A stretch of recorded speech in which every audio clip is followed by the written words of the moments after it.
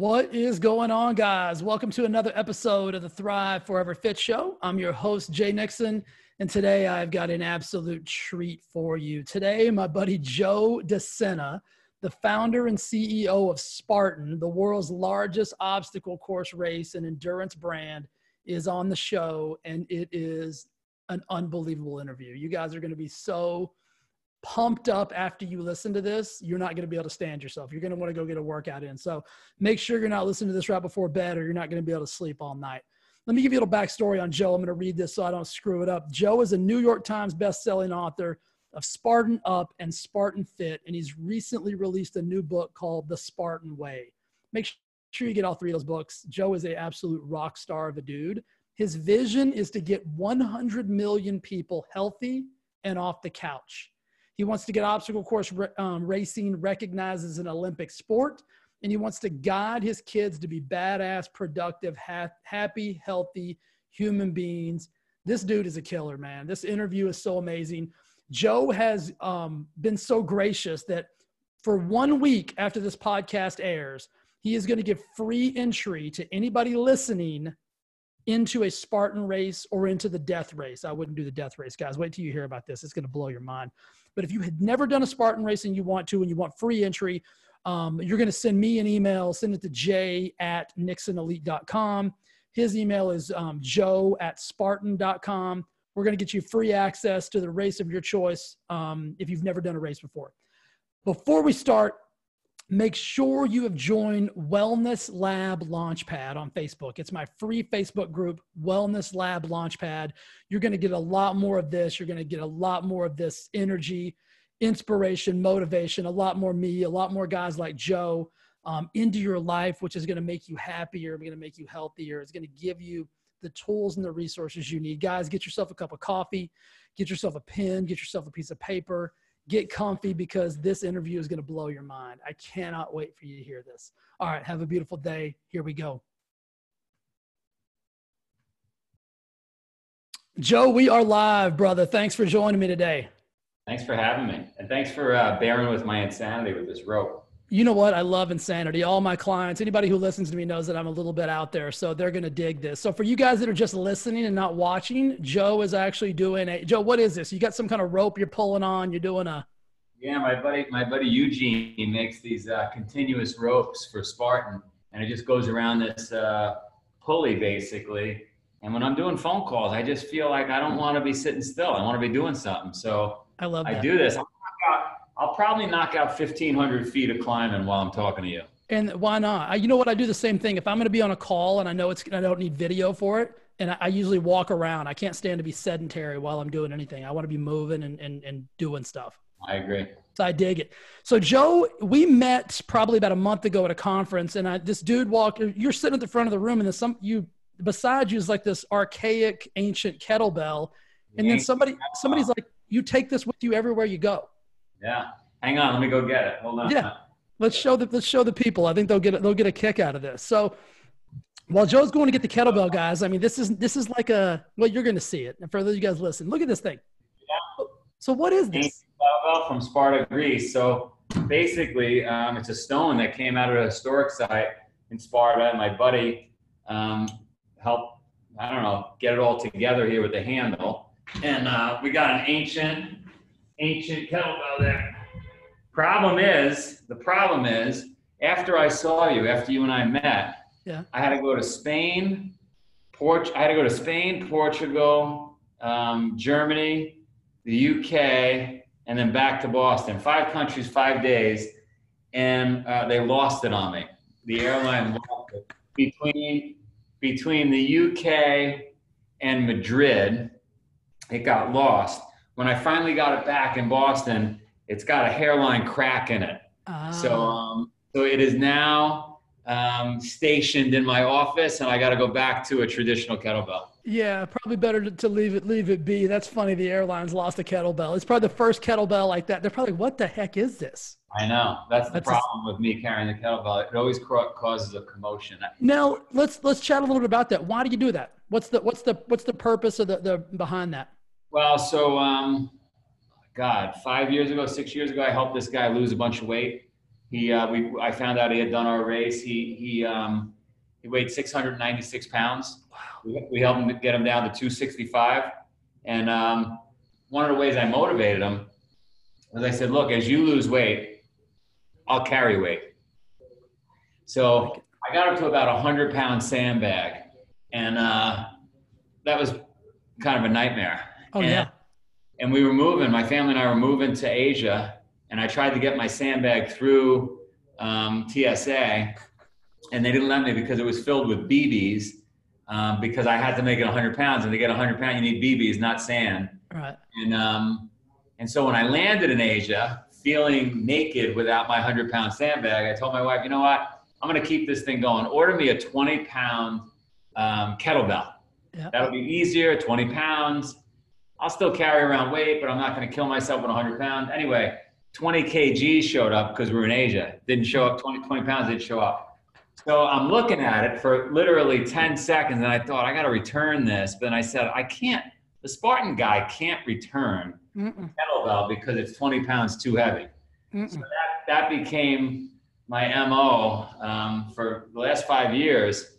And then my friends dug up this ancient kettlebell, and that's how I got this thing.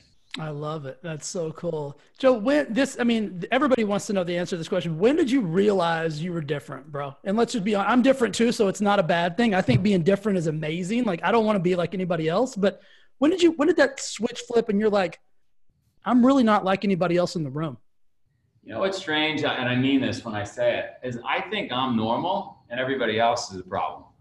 Like, you know what I mean? I get it. I ask my wife all the time, I'm like, am I the crazy one or am I normal? And she's like, I can't answer that question. I know. I think I'm normal. You're normal. And I don't know. I mean, life is so short. I just want to squeeze every ounce of juice out of it. I've always been, as soon as sunlight hits my face like a vampire, I sit up straight and I start moving. Yeah. There's no like laying around in bed or, and I literally go every day until I can't keep my eyes open anymore and then collapse. Have you always been like that? I've always been like that. And if I get on a plane, I collapse. And if I'm sitting, when I was going to college, I sat on a bench outside for a minute, take a look at notes, boom, fall asleep, because I just take every ounce out of life. And I always thought, you just assume everybody thinks the same. But I'm starting to learn after 50 years is actually the difference in my thinking with a lot of my colleagues is that I'm always anticipating. I'm thinking about tomorrow morning right now. Right. Tomorrow morning, I'm thinking about tomorrow night. I'm always like thinking 5 steps ahead. And not, some people respond and say, Joe, you got to stop and smell the roses. My response to that is, well, who the fuck is going to trim the roses and water the roses and fertilize the roses? Right. If everybody's smelling the roses, there's no roses to smell. Yeah, without me, there's no roses. There's no roses. So, right. Yeah, so you guys are just wandering around looking for something to smell. Yeah, exactly. So, that's I would say the difference. And I only learned that recently, that I just assumed everybody was 5 steps ahead, but most people are 5 steps behind. Well, what you just said is so unique. Like, you're not interested in conserving energy. You're trying to maximize how much energy can you output. Most people, I think their mindset is like, how much energy can I save? And I don't even think they know what the hell they're saving it for. They just think, I need to save this, and then they never even use it.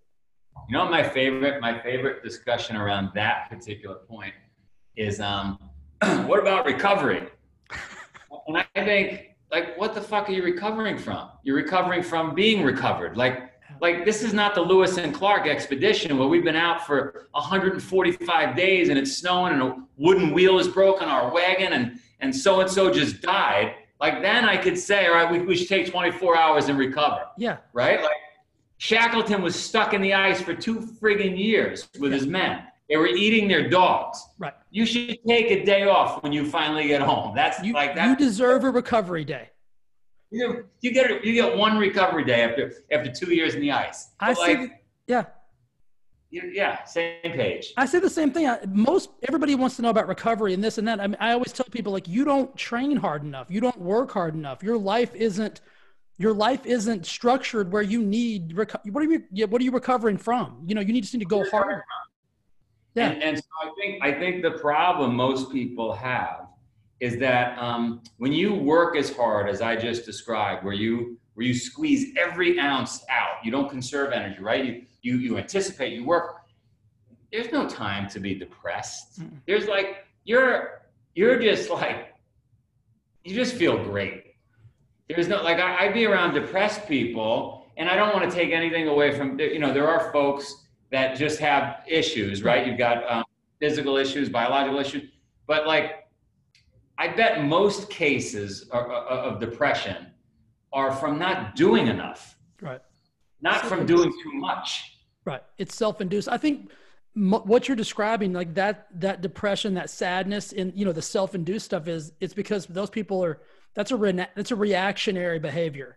When you're reactionary like that, you get depressed. You don't have time because you're proactively moving to the next step. That's it. You got, if you're always moving. I used to think to myself when I was younger, I'm so busy. Like, who would have time to be depressed? I don't have any time. And I think that this is the question that most people are probably thinking is, okay, Jay and Joe, that's cool, but what about when I'm not motivated? So what do you do when you're not motivated to move, Joe?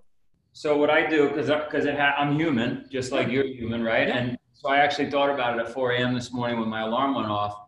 I was tired. I'm tired every morning when that alarm goes off, right? Yeah. 4 a.m. And I thought, fuck, what am I going to do? By the way, I've been having this conversation forever, right? Yeah. And I thought, well, let me just get moving a little bit. And I got moving a little bit. Let me just get the lights on. And I got the lights on. You know what I'll do? I'll just brush my teeth. I could always go back to bed. That's always an option. I'll just brush my teeth. And then before you know it, you're going. Right. And so when I don't have motivation, because I'm human just like anybody, I just start pulling on the rope. I just start doing burpees. Literally, it triggers for me something that says, okay, you're human. I get it. Start moving. Start doing something.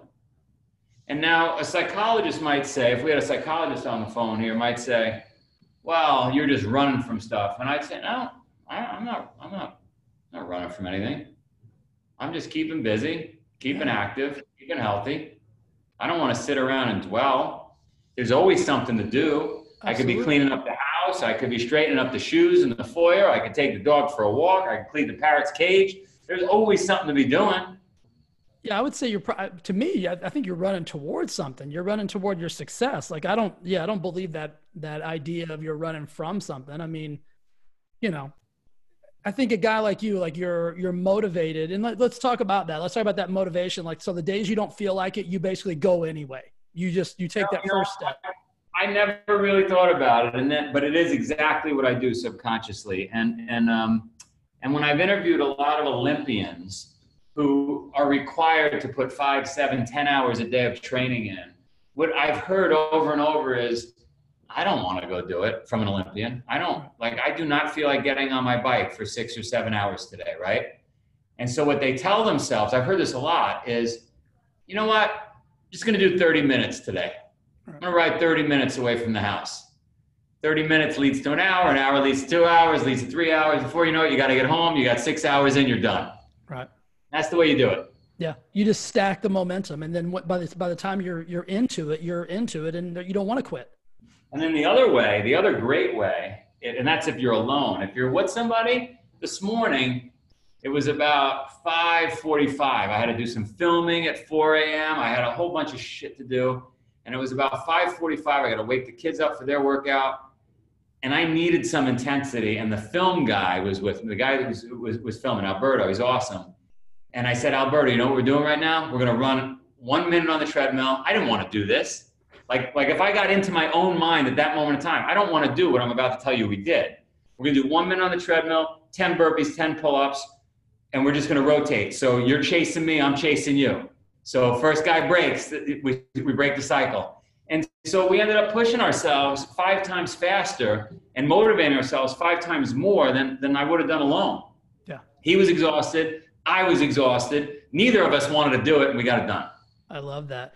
You know, let's talk about that thing you just mentioned, your kids. So you wake the kids up to get their workout in before the day gets kicked off.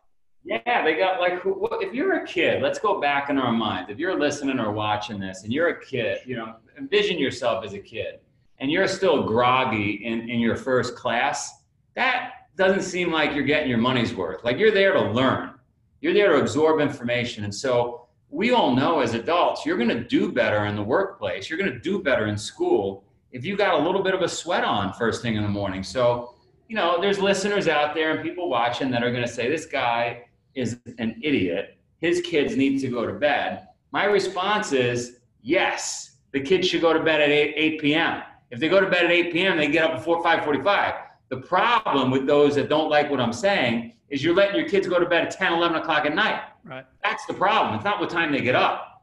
Let them get up early, and it's a fight. I got a battle to get them up. They get up, they go outside, they do a quick quarter mile to a half mile run, and they get in the gym. And then it's, you know, burpees, animal movements, pull-ups, whatever. And I got to coerce them and motivate them, and it's a nightmare. But then breakfast is better. School is better. Yeah. Everything's better. Yeah. You're giving them the habits and the rituals and the standards where for the rest of their life, they're going to, I mean, they may give you a hard time now. I guarantee at some point in their life, they're going to be like, that crazy dude that used to wake me up every day was on to something. Oh, there's no doubt about it. Because my mother was pushing a lot of this stuff on me, and I pushed back. I hated it. And, you know, when I was 30 years old, I was like, oh my God, everything she said was right. Now, what do you mean mom was pushing on you? Mom was a workhorse? Like she was a goer? My mother found yoga and meditation in 1972. She became a vegan. She was pushing being a vegetarian, being a vegan. I didn't want any part of it. She had monks in the living room chanting, doing yoga, meditation. My mother fasted and meditated for 30 days straight. Okay, my grandfather had to come save her because she was withering away to nothing. And she was pushing all that hocus pocus crazy stuff because there were no yoga journals back then. There was no Whole Foods. Right. None of these conversations were happening, right? Everybody's house was filled with TV dinners, ravioli, sausage and peppers. That was normal. My mother was not normal. And so I pushed back. She used to go running in the park. She'd run 10 miles. 10 miles was like, might as well have been across the country. So right? You've come by a little bit of this, honestly. I mean, you grew up watching it and it's ingrained in you. And I didn't want any part of it. Nobody in the neighborhood wanted it. I was embarrassed that was my mom. So when did that flip? When did you start to be like, that my mom's a badass? Like, when did you start thinking that? When I was 30. It took me literally 30 years to figure it out because then I had made some money. I wasn't feeling healthy. And I started realizing, oh my God. Because when you're young, you're indestructible. Right. You could eat McDonald's hamburger. You're not feeling, you're not that in tune with your body. But I was 30, like I'm not feeling good. I'm a bit overweight. I got this business I'm running on Wall Street. I got to get back to I got to do some yoga. I got to go. And literally it was like, oh my God, I feel great. I could make money and feel great. Yeah. And that was it. And is that when the dial started to move toward where we are today with Spartan and Death Race? 20 years ago. That was 20 years ago. So where were you? I mean, you may not even know exactly where you were. Where were you when you thought, you know what? I'm going to create the craziest ass obstacle course ever.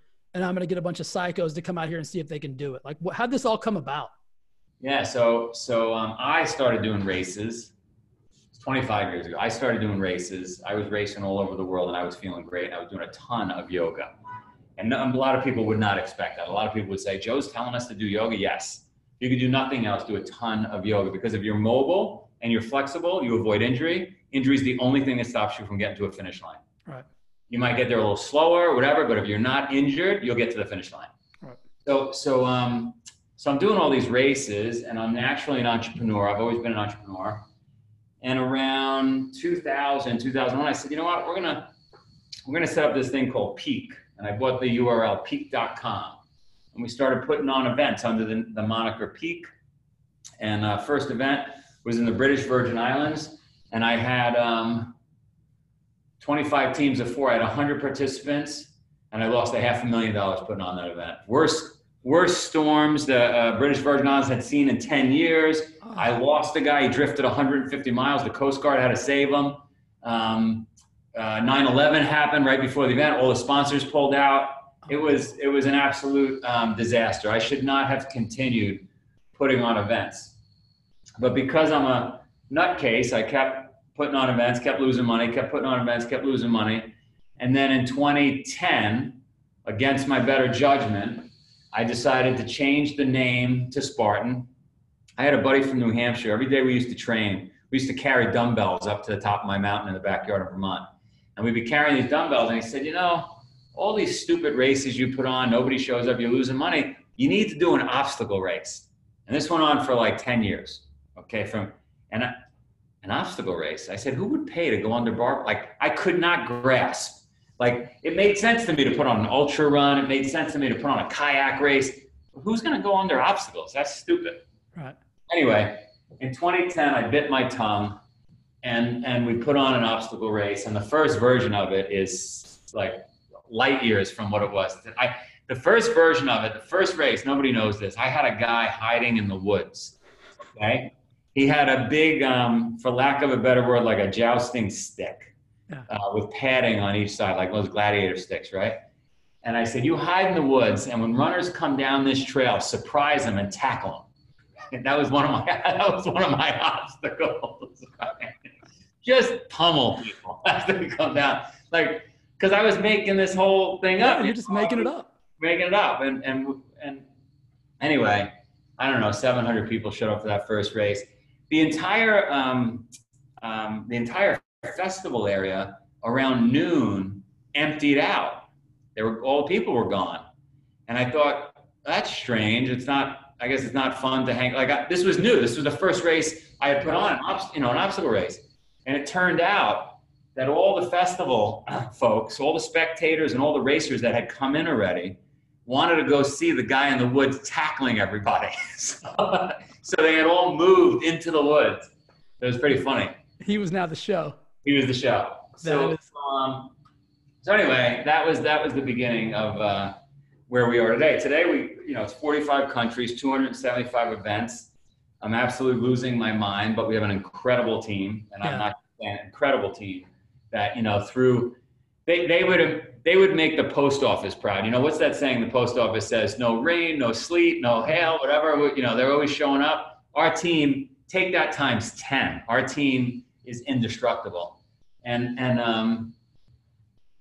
so we're putting events on all over the world now. And the goal is to change 100 million lives, to basically sprinkle my mother's message, which I wasn't accepting, into 100 million lives. And sorry, I keep talking about it. I was listening to Admiral McCraven last night, and the way to do this is really to convince all the Spartan participants that each one of them has to change 10 lives. That's the deal. When you sign up, you take a pledge. You got to convince 10 people. Because if you convince 10 people, and we all do, we will change 800 million lives. We will get 800 million people off the couch. Yeah. I can't do it alone. I can't do postcards and digital advertising and all this to do it. I need the people to do the work. Yeah, it's the only way it'll happen is if it transcends down through the individuals. That's it. 100%. Before we move on from the races, so there's also a thing. Is the death race still a thing, or is that not a thing anymore? Yeah, that's a thing. Okay, so walk me through that. You want to invite a bunch of your listeners to death race? Yeah, you said something funny. You said you were talking about this during your talk at the event, and you mentioned the first time you put it on, everybody quit, right? Like they didn't finish, or walk me through that. Yeah, so people were quitting, and you don't make any money with a death race, and so here I was taking 3 days away from my family, spending 30 grand to put this thing on, 40 grand. And it just pissed me off that everybody was quitting. Like, you signed up for the death race. You signed a death waiver and you're quitting? You trained for 6 months. So then I said, what we're going to do? We're going to make everybody get an article written in the newspaper. And they're going to have to commit publicly that they are going to do this thing. And they're going to be embarrassed in their local community if they fail and they quit. So all of a sudden, people started staying to the end. That public declaration made it real. And changed everything. Now, give me a quick synopsis. What is the death race? What makes it different than a normal Spartan race? So I'll describe It was last year or the year before his death race. Last year's death race. Yeah, it was last year's death race. I'll describe it for you. It was started in a church in the woods in Vermont at midnight. Chop a bunch of wood. Race really hasn't started yet. People are fumbling around, but they got to chop X amount of wood before it could start. And they carry, I believe, about half their body weight over the mountain to our farm, which, you know, maybe they put in 35, 40 miles, okay? Half their body weight. Okay. They get that over to the farm, getting warmed up. And we said, all right, we got a barbed wire course here. You're going to do a 26.2 mile barbed wire crawl. What? Giddy up, right? I got 26.2 mile barbed wire crawl. Yeah, so I got Guinness Book there to set the Guinness Book record. They got the barbed wire crawl done, and and by the way, it changes every time. It's subject to change during the race. It's my rules. I do whatever I want. Me and my team. After you get the barbed wire crawl done, go to the top of the mountain. You're going to do 3,000 burpees. They do 3,000 burpees, getting warmed up, right? Come down and head over. I had 12 of these rope machines that I'm on right now. I had delivered, and we put it in the woods, this beautiful rack. And I said, you know what? Let's make them do a 26.2 mile rope climb. Wait until you see, I documented the whole thing. We filmed it. That's just 1 year. Every year is something different. We make it up as we go along. But wait until you see what the 12 remaining people on the rope looked like after 8 or 9 hours pulling this rope, after doing the 3,000 burpees and the barbed wire crawl and the hike over the mountain. It's amazing anybody's alive. So 12 people, was that the finish? Was the rope the finish? 12 people stayed on the rope right to the end. Yeah. How many people started? Oh, don't hold me to it. Well, but, ballpark. 175 or some, yeah. So they're just falling like flies. Oh, they got crushed. And some of the biggest talkers, they go right away. Yeah. Well, it's the quiet ones, the female teacher, the skinny CEO, like downhill skiers. Downhill skiers outperform everybody in that event. Why do you think that is? I think I couldn't figure it out for 10 years. I was scratching my head. My kids got into downhill skiing. If you're a downhill skier, there are days. First of all, you grew up putting on boots and all that gear and going out in the snow, right? So you're used to just dealing with being uncomfortable. Right. But then there are days, if you're like a racer, so I meant downhill ski racers, not just regular downhill skiers. Right. Downhill ski racer, you've stood on top of the mountain sometimes for 3 or 4 hours in a hailstorm, standing there waiting for your slot to go for like a 1.5 minute race, right? Yeah. You have built a layer of grit that most people don't have. Yeah. Most people can't stay in a cold shower for 30 seconds. Most people can't stand in line at Starbucks for 30 seconds without raising hell. So imagine standing on the side of a mountain in shitty weather, right, and just waiting for your slot to go, and you don't even make top 10. And then you got to go wax the skis, sharpen the skis, put everything, and do it all over again the next day. Yeah, so they've almost built this tolerance to nonsense, and so they can just deal with it. Yeah, they can just handle it. Because most people probably break because of the mental, even just before. Like, what am I doing out here? Joe's got us doing 3. This is ridiculous. This is stupid. And they talk themselves. I've watched thousands of people talk themselves logically out of the race, only to send me a letter 1 week, 2 weeks, 5 weeks later and say, I can't believe you got me. Yep. It was like, I had guys that are really, really tough guys, downhill skiers actually. One guy who saved a bunch of people in a burning helicopter. He got burned. I mean, really tough guys. And they were leading the death race one year, way ahead of everybody, crushing it. They were a team of 3. They stayed together, crushing everybody. And unbeknownst to them, the race was going to be over in 6 hours, right? They're already 60, 70 hours in. I knew it was going to be over in 6 hours. Nobody else knew. And I decided to say out loud, so everybody would hear on the radio, yeah, I think we're going to take this thing till Monday afternoon, make sure. And I kind of slipped it in to the conversation. Yeah. Well, they come up to the table where we got, bibs and everything. This is bullshit. We're leading the race and we can't take this to Monday. We're quitting. And they thought They thought that because they were leading the race and they were so badass, that by threatening to quit, I would change rule. I was like, quit. I don't give a fuck. Go Now, home. number 4, you're in first, Yeah. right? Congratulations. Congratulations. Move out of the way. 1, 2, and 3, right? Yeah. Race was over 6 hours later. They were miserable. I bet. Miserable. They came to see me with their wives the next day. We deserve for a second. You don't deserve anything. No. You are the people. I just want to check. You are the people that stood in front of me at that table and said you quit. I can't even tell you how many thousand people I've seen do that. Why do you think that is? I mean, because I see it all the time too. You see it in just normal everyday activity.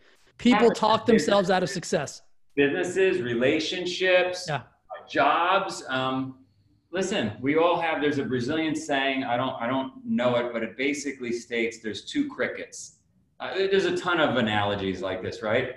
And one is constantly chirping to quit and stop, and the other one is like, keep going. And right, there's another one, there's a child story of the wolf or the whatever, and ask the dad, well, which one do you feed? I forget how it goes, but the point is, we've got good and evil in our head, things that are come bubbling up and telling us to quit, and things that are bubbling up and saying, come on, hang on.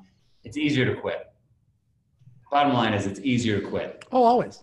I think the humans always look for the path of least resistance. Yes. And so, but what's the differentiator though, Joe? Because for me, like quitting it almost comes to a point of like, you could die, like, or I may lose my leg. Like I have to weigh those 2 things out. Would I rather die?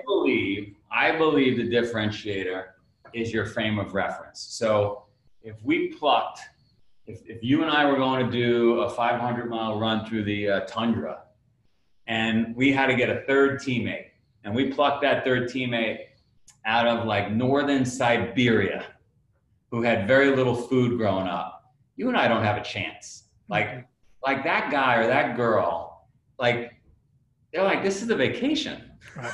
We're doing 500 miles. It's vacation. Yeah. So it really depends on your frame of reference, the set of glasses that you wear through life, your beliefs, your experiences, whatever. And so that's why I maintain that people have to practice adversity, right? You've got to do, like we are all learning helplessness in this new technologically advanced world where you could just order attack. Like we used to actually have to read maps. Right. We used to actually have to have a quarter in our pocket to put in a payphone and dial somebody and hopefully they answered to communicate. Life has gotten so easy that we're learning helplessness. And so the differentiator to your question is, look, there's a bunch of bows and arrows on this wall. I don't know if you could see them. Yeah, I can see it. Mongolian bows and arrows, right? Those folks don't have to practice adversity. It's there every day. It's there every day. And there's probably a large portion of the 7 billion people on Earth that don't have to practice adversity. But us cushy folks in the first world that have it way too easy, we got to do some hard shit every day, just so that we can build some calluses on the brain. Because otherwise, we shriek at the first sign of discomfort, and we quit. So let's talk about that training adversity type of thing, because what do you see people when they do that? Like, is there a certain subset of people that like will go through that adversity and get stronger, and then the rest will just quit? Do you think there's a differentiator when it comes to that? Like even with the training of it? No, we're all human, and humans have, we've been on the planet for 1 million+ years. So we all have the ability to tough it out. And so you just got to, I used to have my wife drop me off 40 miles from the house with no money. And I gotta get home. I gotta figure it out. Right? I gotta run home. Yeah. So if you put yourself in those situations where you have no choice, what ends up happening is you start to build this thing called future memory. You get to that finish line, you get home after 40 miles, and your brain releases a whole pharmacy of chemicals, and it creates dopamine pathways, and it's like, oh my God, this feels great, I crush it, right? But what it does is the next time you get on a starting line, the next time you go to do something hard, it gives you a taste of those same chemicals. So success breeds success. So look, maybe it doesn't have to be 40 miles, but maybe it's 1 mile outside in the cold. I saw a woman, there was a big snowstorm here in Boston the other day, and I saw a woman go outside and bundle up. Nobody was outside. Right. And I said, good for her, right? Like and maybe that was a half a mile walk or 2 mile. I don't know what she did, but things like that build it. I used to go kayaking in the winter. I used to just do crazy stuff, carry sheets of plywood through the snow up to the top of the mountain, just so I could put myself in tough situations so that, they used to say about the ancient Spartans, the other kings and queens in neighboring cities and so forth would say, those damn Spartans, they like going to war because it's easier than the training they put themselves through. So I want to shift there because I'm thinking about like the workouts that I put my clients through at my studio. And I'm going to tell you about that in a second and get your perspective. What is a normal, because you kind of described a workout this morning when your camera guy got there, you're like, hey, minute on the treadmill, burpees, this. Is that an average days of workout, or do you just come up with crazy shit? Or do you like, I can't imagine you in a squat rack doing 3 sets of 10, chalking up, checking your phone, that type of shit. Like, yeah, that's not my thing. So my thing is obviously burpees. Mm-hmm. I love burpees. I believe it's God's gift to us. And because of my mom and the mobility and flexibility focus, I've got, I think, 21 or 22 bodyweight movements that I do, I would say 99% of the time, every day. It takes me, if I'm flying, if you and I were competing with each other, I could probably get it done in 35 minutes. Otherwise, it takes me like 55 minutes to get them done. It's 50 reps of each if I'm not getting ready for a race. So that's like 1,100 repetitions of all kinds of movements that are building mobility, flexibility, strength, and some cardio. And then I make sure I get some other cardio in. So that could be a run, it could be whatever. And then wherever I can, I carry the kettlebell back and forth, so that adds a little bit there. In the office, I try to knock out this rope climber. Tonight when I go home, I'll try to get my last meal in by 5, and then I'll do something for 20 or 30 minutes, but not super intensity, but just something. Yeah. Because I like to finish off the day with something. I might rest on my kids. I don't know. Yeah, just something to get active. Yeah.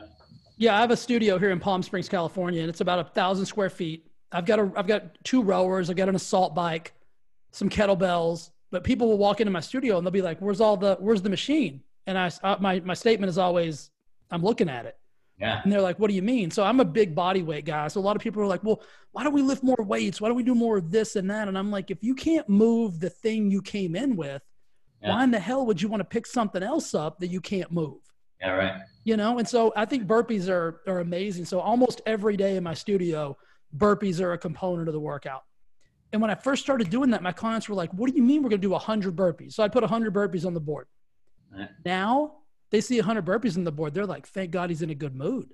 Yeah. And so some days literally we'll do 500, in a 30 to 45 minute time span, my clients will knock out 500 burpees. And we're talking about attorneys, teachers, people that when they first came in could barely tie their own shoes, weighed 300 pounds.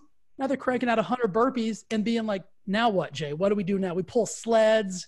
I make them carry 50-pound balls around the building in the rain. Yeah. It's very unconventional, but my theory is this. Am I getting them fit 100%, but I'm getting them ready for life. So when life shows up with that big adversity, they're like, if I can recall all that crazy shit Jay makes me do, this isn't even that big of a deal. I love what you just said. I was last year, like on the weekends, if I got to take my kids skiing or I got to bring them to a wrestling tournament or something, I incorporate my workout into my life. Because I'm never going to just sit around. Like right now I'm on the rope, right? And last year I was, when they would ski on the ski team, I would carry that kettlebell up the mountain. So the people on the chairlift are looking down and they're seeing this guy walk up, and I wear ski boots to make it harder on me, right? Because it's hard to walk with ski boots, and I got a kettlebell on my shoulder. What are you training for? Life. Like, that is my answer. Like, I don't need to be I'm training for life. Yeah, I agree with that. Yeah. You got me thinking, man, a dude like you, I have this theory about having like a circle of success. Like, success breeds success. Like you said earlier, we mimic success. Like, do you have like a core set of people around you that are like, I won't use motivated and inspirational to you, but like that just make you want to be a little bit better? Yeah, I got one of my best friends is one of my best friends looks like Adonis. He just was born to lift cars. He's just looks like The Rock, a smaller version of The Rock, Yeah. right? So I've always got that aspiration. Just I'm never going to be that. Right. I got my other buddy who's managed $38 billion. So like he's doing crazy well, and so I'm never going to be that. His brother is like the smartest guy on the planet. Never going to be that. So I got these 5 or 6 people that are just in their way so much better than me, but it's good. That's beautiful. It's good, right? It just keeps me striving. Yeah, I think being the dumbest guy in the room, for lack of a better term, everybody's heard that story, it's a gift if you're in the right room. Yeah, that's right. I mean, if you're in a room with a bunch of dummies, then it's not a great thing. But if you're in the room with those guys and you're like, hey, I'm not this, or this, but I'm damn sure better than I would be if I wasn't in this room. That's right. So yeah, I think that's important. You said a couple things at the conference that I've been using with my clients. So I want to thank you for that. I loved it when you told the story about the rowing team, about does it make the boat go faster? Yeah. So does this decision make the boat go faster? I found that to be a really cool story. And it's something I've thought about since the day you said it. And then you also said, somebody in the room asked you, they said, hey, Joe, what do you do on the days that you don't want to do it? You don't want to get up. You don't want to gather. And you said, I just think to myself, like, what would the average person do right now? And I just do the opposite. Yeah. No, I agree with both those things. Matter of fact, that filming we were doing at 4 a.m. This morning, that I covered the will it make the boat go faster topic. And the idea simply is, if you and I were sitting in a rocket ship in the cockpit and there were 100 dials in front of us, and by accident, your elbow touched one of those dials and moved one of the dials just a millimeter to the left. It's no big deal. There's 100 dials. You only touched one millimeter to the left, except you and I end up on the wrong planet in that rocket ship, right? And so the point is, those seemingly insignificant decisions, day in, it's a birthday, what's the big deal? Have the ice cream, go to bed, like, oh, well, let them have fun, right? I can't tell you how many people I've spoken to that were on the cusp of greatness in their life, how they defined it, like getting into the Olympics, building a business, whatever it is. And then when you dig deeper, they made stupid, small decisions that seemed insignificant at the time, but didn't get them to where they were going. And so the story you brought up about the boat is an Olympic rowing team, an 8-man team. And the coach said, look, there's no way we're going to win the gold, but we got to try. And so what we're going to do is, I get chills every time I say this. What we're going to do is every time we make a decision, we're going to ask ourselves, will the answer to that question make the boat go faster? And if the answer is no, we're not doing it. Guys, let's go get some ice cream. Will it make the boat go faster? No. All right, we're not getting ice cream. Guys, let's go hang out with the girls tonight. It was a great day rowing. Will it make the boat go faster? No, we're not doing it. And so if you treat life that way, again, there's going to be people listening and watching this podcast, and they're going to say, doesn't sound like you ever stop and smell the roses. Well, listen, if that rowing team stopped and smelled the roses, they wouldn't have got the gold medal that they got. So it depends what you want. If you want roses, then yeah. Go get roses. Right. No, I agree. Right? And most people, I think a lot of people defer to what they really don't want because they're not willing to make that decision. Nobody wants the amount, there's a great article. I think it might be Elon Musk's ex-wife wrote a great op-ed a piece about what it takes, the sacrifice it takes for extreme success. Like, it's extreme sacrifice that I don't think people understand, especially in this world of like instant gratification and seeing everything on social media, and it's so easy, and like, oh my God, I mean, Spartan's a 20-year-old overnight success, right? You don't see the 20 years under the iceberg. You only see the tip, and it's like, oh, that guy, he got lucky. No, let me tell you, there was no luck ever. Oh yeah, people go to one of your races, they see thousands and thousands of people. They're like, man, I should have done this. Yeah. I should have started one of these. Easy, right? Yeah. I mean, he just set up a bunch of obstacles, got a bunch of nutbags out here. They're going to run around. Like, or a really fit sprinter on the track. And it's like, oh, well, they're gifted. Well, they worked 25 years to get there. Yeah, they worked 25 years to be gifted. Yeah. So And I think what you said too is hyper important. I think we need to success and failure. Everybody thinks that it's because of a big thing, and it's not. It's always those small, tiny little dials. Tiny little things that just seem like no big deal. Every day, my wife and I battle in a good way about like, nope, kids got to do math and Mandarin. Math and Mandarin. And I sound like a broken record. Math and Mandarin. Did they do the math and Mandarin? Math and Mandarin. And it's like, listen, when it's time for them to go into college, if that's what they decide to do, this is going to give them an edge on that. Just a tiny edge.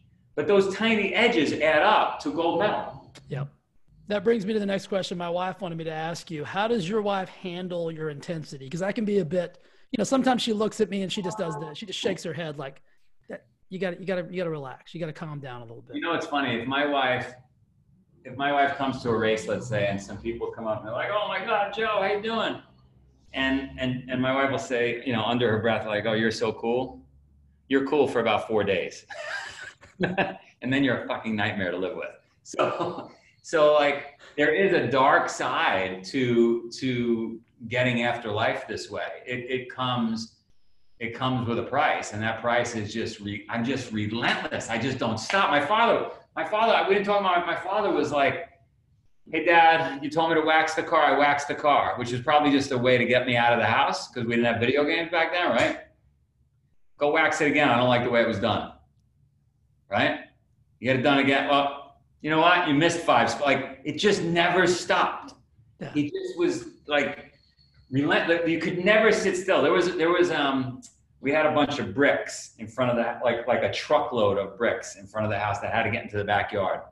And so I really wanted to take Sunday off. I needed one recovery day. I wanted one day off. Like my father was just torturing me. And I was like, you know what I'm going to do? I'm going to surprise him. I'm going to stay up all night. Me and my cousin are going to move every one of the bricks, and then I'll sleep in Sunday because I got the job done. Yeah. I was so tired. We got the last brick in. It was probably 5 a.m. Went into the kitchen to get a glass of water, fell asleep in the kitchen in the chair because I was so exhausted. He comes down at like 5:30 a.m., kicks me and says, "Hey, I see you got the bricks done. Now we got a lot more time to get more done." Like it never ended. You and I had a little bit of the same thing. So my dad got killed when I was 5, so I have very few memories of my pops. But I remember we lived out in the country. We had pigs and cows and a farm. And I remember at 5 years old, Saturday morning, sitting at the breakfast table, not getting ready to go dick around. My dad was like, I shovel pig shit. I'm 5 years old, Joe. He's like, here's a shovel. It's a little one so you can handle it. Like I've been working since I was born. I love it. I just don't know any other way. So when somebody tells me like, "Oh, my job's so hard," I'm like, "You mean the job with the air conditioning and the desk and the chairs and all the pins and nothing drives me crazy in that the break room, all that?" They don't even know what a job is. That place doesn't sound hard. I mean, there's people out there that would be like, "I'll go there every day." That's that frame of reference though that we talked about earlier, right? That's that northern Siberian man or woman. They would come and say, they'd laugh at somebody's statement that, "Oh, my job's so hard." And you said something too, like I remember I'm recalling some of your conversation you had that day you were there. Do you really disconnect the elevator in the office, or are you bullshit? Yeah, no, we disconnect it. Hey, can't get up this elevator. So you find people, and sometimes I find people waiting for the elevator to work, and I flip out down there. I'm like, "Are you kidding me? You're really going to see if this elevator, like, get up the stairs, let's go." Yeah. And then when people bring in like stuff, you'll throw like stuff in the trash, like cupcakes and shit like that. I throw it out. I get in fights all the time with people. My CMO had a cookie. We're in a big meeting, like 20 people in the room. I took the cookie, she didn't notice because she was speaking, and I replaced it with an apple. And so like 2 minutes later, she goes to grab the cookie and was baffled. See, you're like me. So we don't have a lot of crap around the house, but like around the holidays, like somebody will send my wife like a box of like cookies or chocolates or something. She'll eat a couple and then she'll go to work or she'll come back and I'll have thrown them away. And she'll be like, "Hey, she's like, you did you?" And I'm like, "Yeah, I did. I can't help myself." I got to connect you. You got to send me an email, and anybody listening could get my email. It's joe@spartan.com. I'm going to send you an email. There's a guy I just met who's the tennis coach in Palm Springs. I got to connect you with him. Oh, cool. I love that. I love that. It's a big deal. Yeah. Okay, perfect. I'd love to get connected with him. I got one more question for you, man. This comes from a buddy of mine, Kevin. So you've obviously seen a lot of people do your races. I mean, I've watched a lot of your videos. I mean, you got people out there with one leg, people missing both legs. Like, what's one of the biggest inspirational takeaways that you've seen, not necessarily from your aspect, but from watching another human do these things that you set up, these races? There's a guy, Casey McAllister. First of all, two people you got to get on your podcast, Casey McAllister and my buddy, Zach Evanash. I'll connect you with both of them. Please. But Casey, my assistant who books all my stuff for me, she said, boy, this guy, Casey, such a nice guy. And she books literally thousands of things between podcast interviews, trips, this, that. So she talks to thousands of people, Spartans, non-Spartans, business people. But Casey really stood out in her mind. Anyway, he said, Casey, he doesn't have legs. He got run over by a truck when he was 8 years old. And his whole thing is he's happy to be alive because he should have been dead. Yeah. And she, her jaw dropped, my assistant's jaw. She's like, the guy's the nicest guy in the world. And I remember her saying that and then seeing him at Spartan races where he'll come across the finish line after 10 hours, 12 hours, just with his arms, right? He's got no legs. And he'll say to me at the finish line, and I'm standing at the finish line for an hour waiting for him cold. I'm cold, waiting for him. And he's out there, 12 hours, right? You're having a rough day. And he'll smile ear to ear, and I'll say, Joe, that's all you got? I thought you were going to give me something tough, right?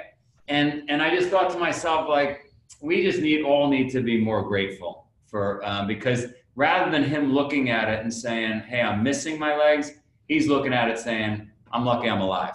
Yeah. That's so powerful. I'm a weird dude. So every morning, the first thing I do, my eyes open, I say, holy shit, I'm alive. And then I just go after it. Cause I don't know. It's probably from the things that have, the perspective I have. Your dad died at a young age. So you get it. Yeah. It's a gift, man. And I wake up every day and I'm I always think about it, do my gratitude and everything. And the first thing I say is I'm so thankful today for the opportunity to change somebody else's life. That's right. And so you're doing that on a daily basis. I mean, these races are obviously spectacular, but you know what you've done? You've given Casey an opportunity to feel that in a big ass way. You know what I mean? He's happy to be alive, but I bet when he crosses that finish line, I bet he didn't give a shit about no legs, whatever. He's just pumped. He's amazing. He's amazing. He's jacked about life. I'm excited about that, dude. That'll be awesome. Dude, you are a freaking, I could talk to you for days. You're a rock star. My clients have been just stoked about this. We had to reschedule, and today, my buddy Jared came in. He's like, "Hey, did I miss that fucking interview?" And I'm like, "Relax, relax." He was pissed. Hey, I've done 1,500 feet, so that's good. I knew you were gonna get it. I knew you were gonna get it, dude. What's one thing you would tell the people? And I know you get this stupid question all the time, but just to be a little bit better, what can somebody do today that's on the fence and on the cusp? They hear it from me all the time. I just want them to get a different perspective from a different voice.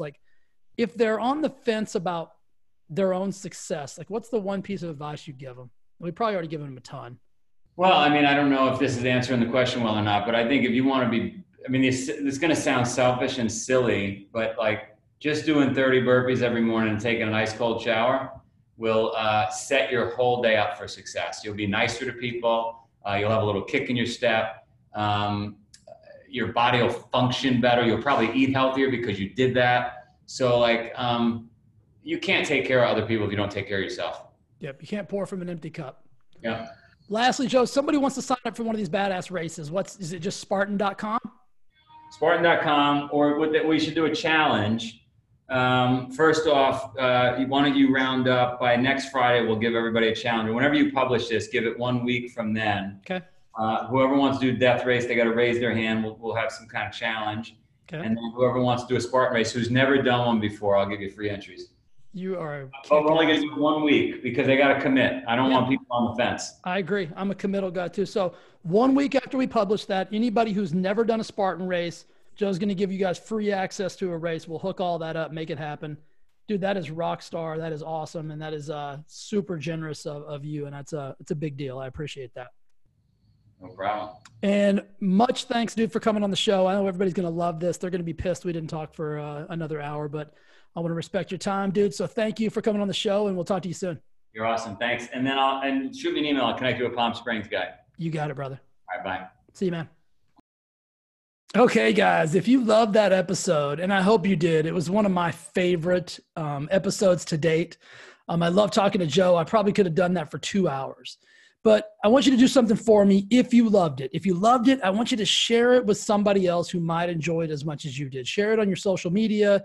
Tell your friends, tell your family. Make sure you're subscribed to the podcast so you know every time I deliver a new episode. And then what I want you to do is I want you to go to Facebook and I want you to go to Wellness Lab Launchpad. It's a free group. You're going to get more content just like this. It's a place and a space where I provide you with free information, free inspiration, free motivation, free tips, free strategies, free tools that will help you get to the next level of life or wherever it is you want to go. It's 100% free, guys. I promise you it will be the best Facebook group you are a part of. I will bring you massive value. So thank you for sharing this episode. Thank you for listening to this episode. I'll see you in the Wellness Lab Launchpad. Have a beautiful rest of your day. All right. Bye, guys.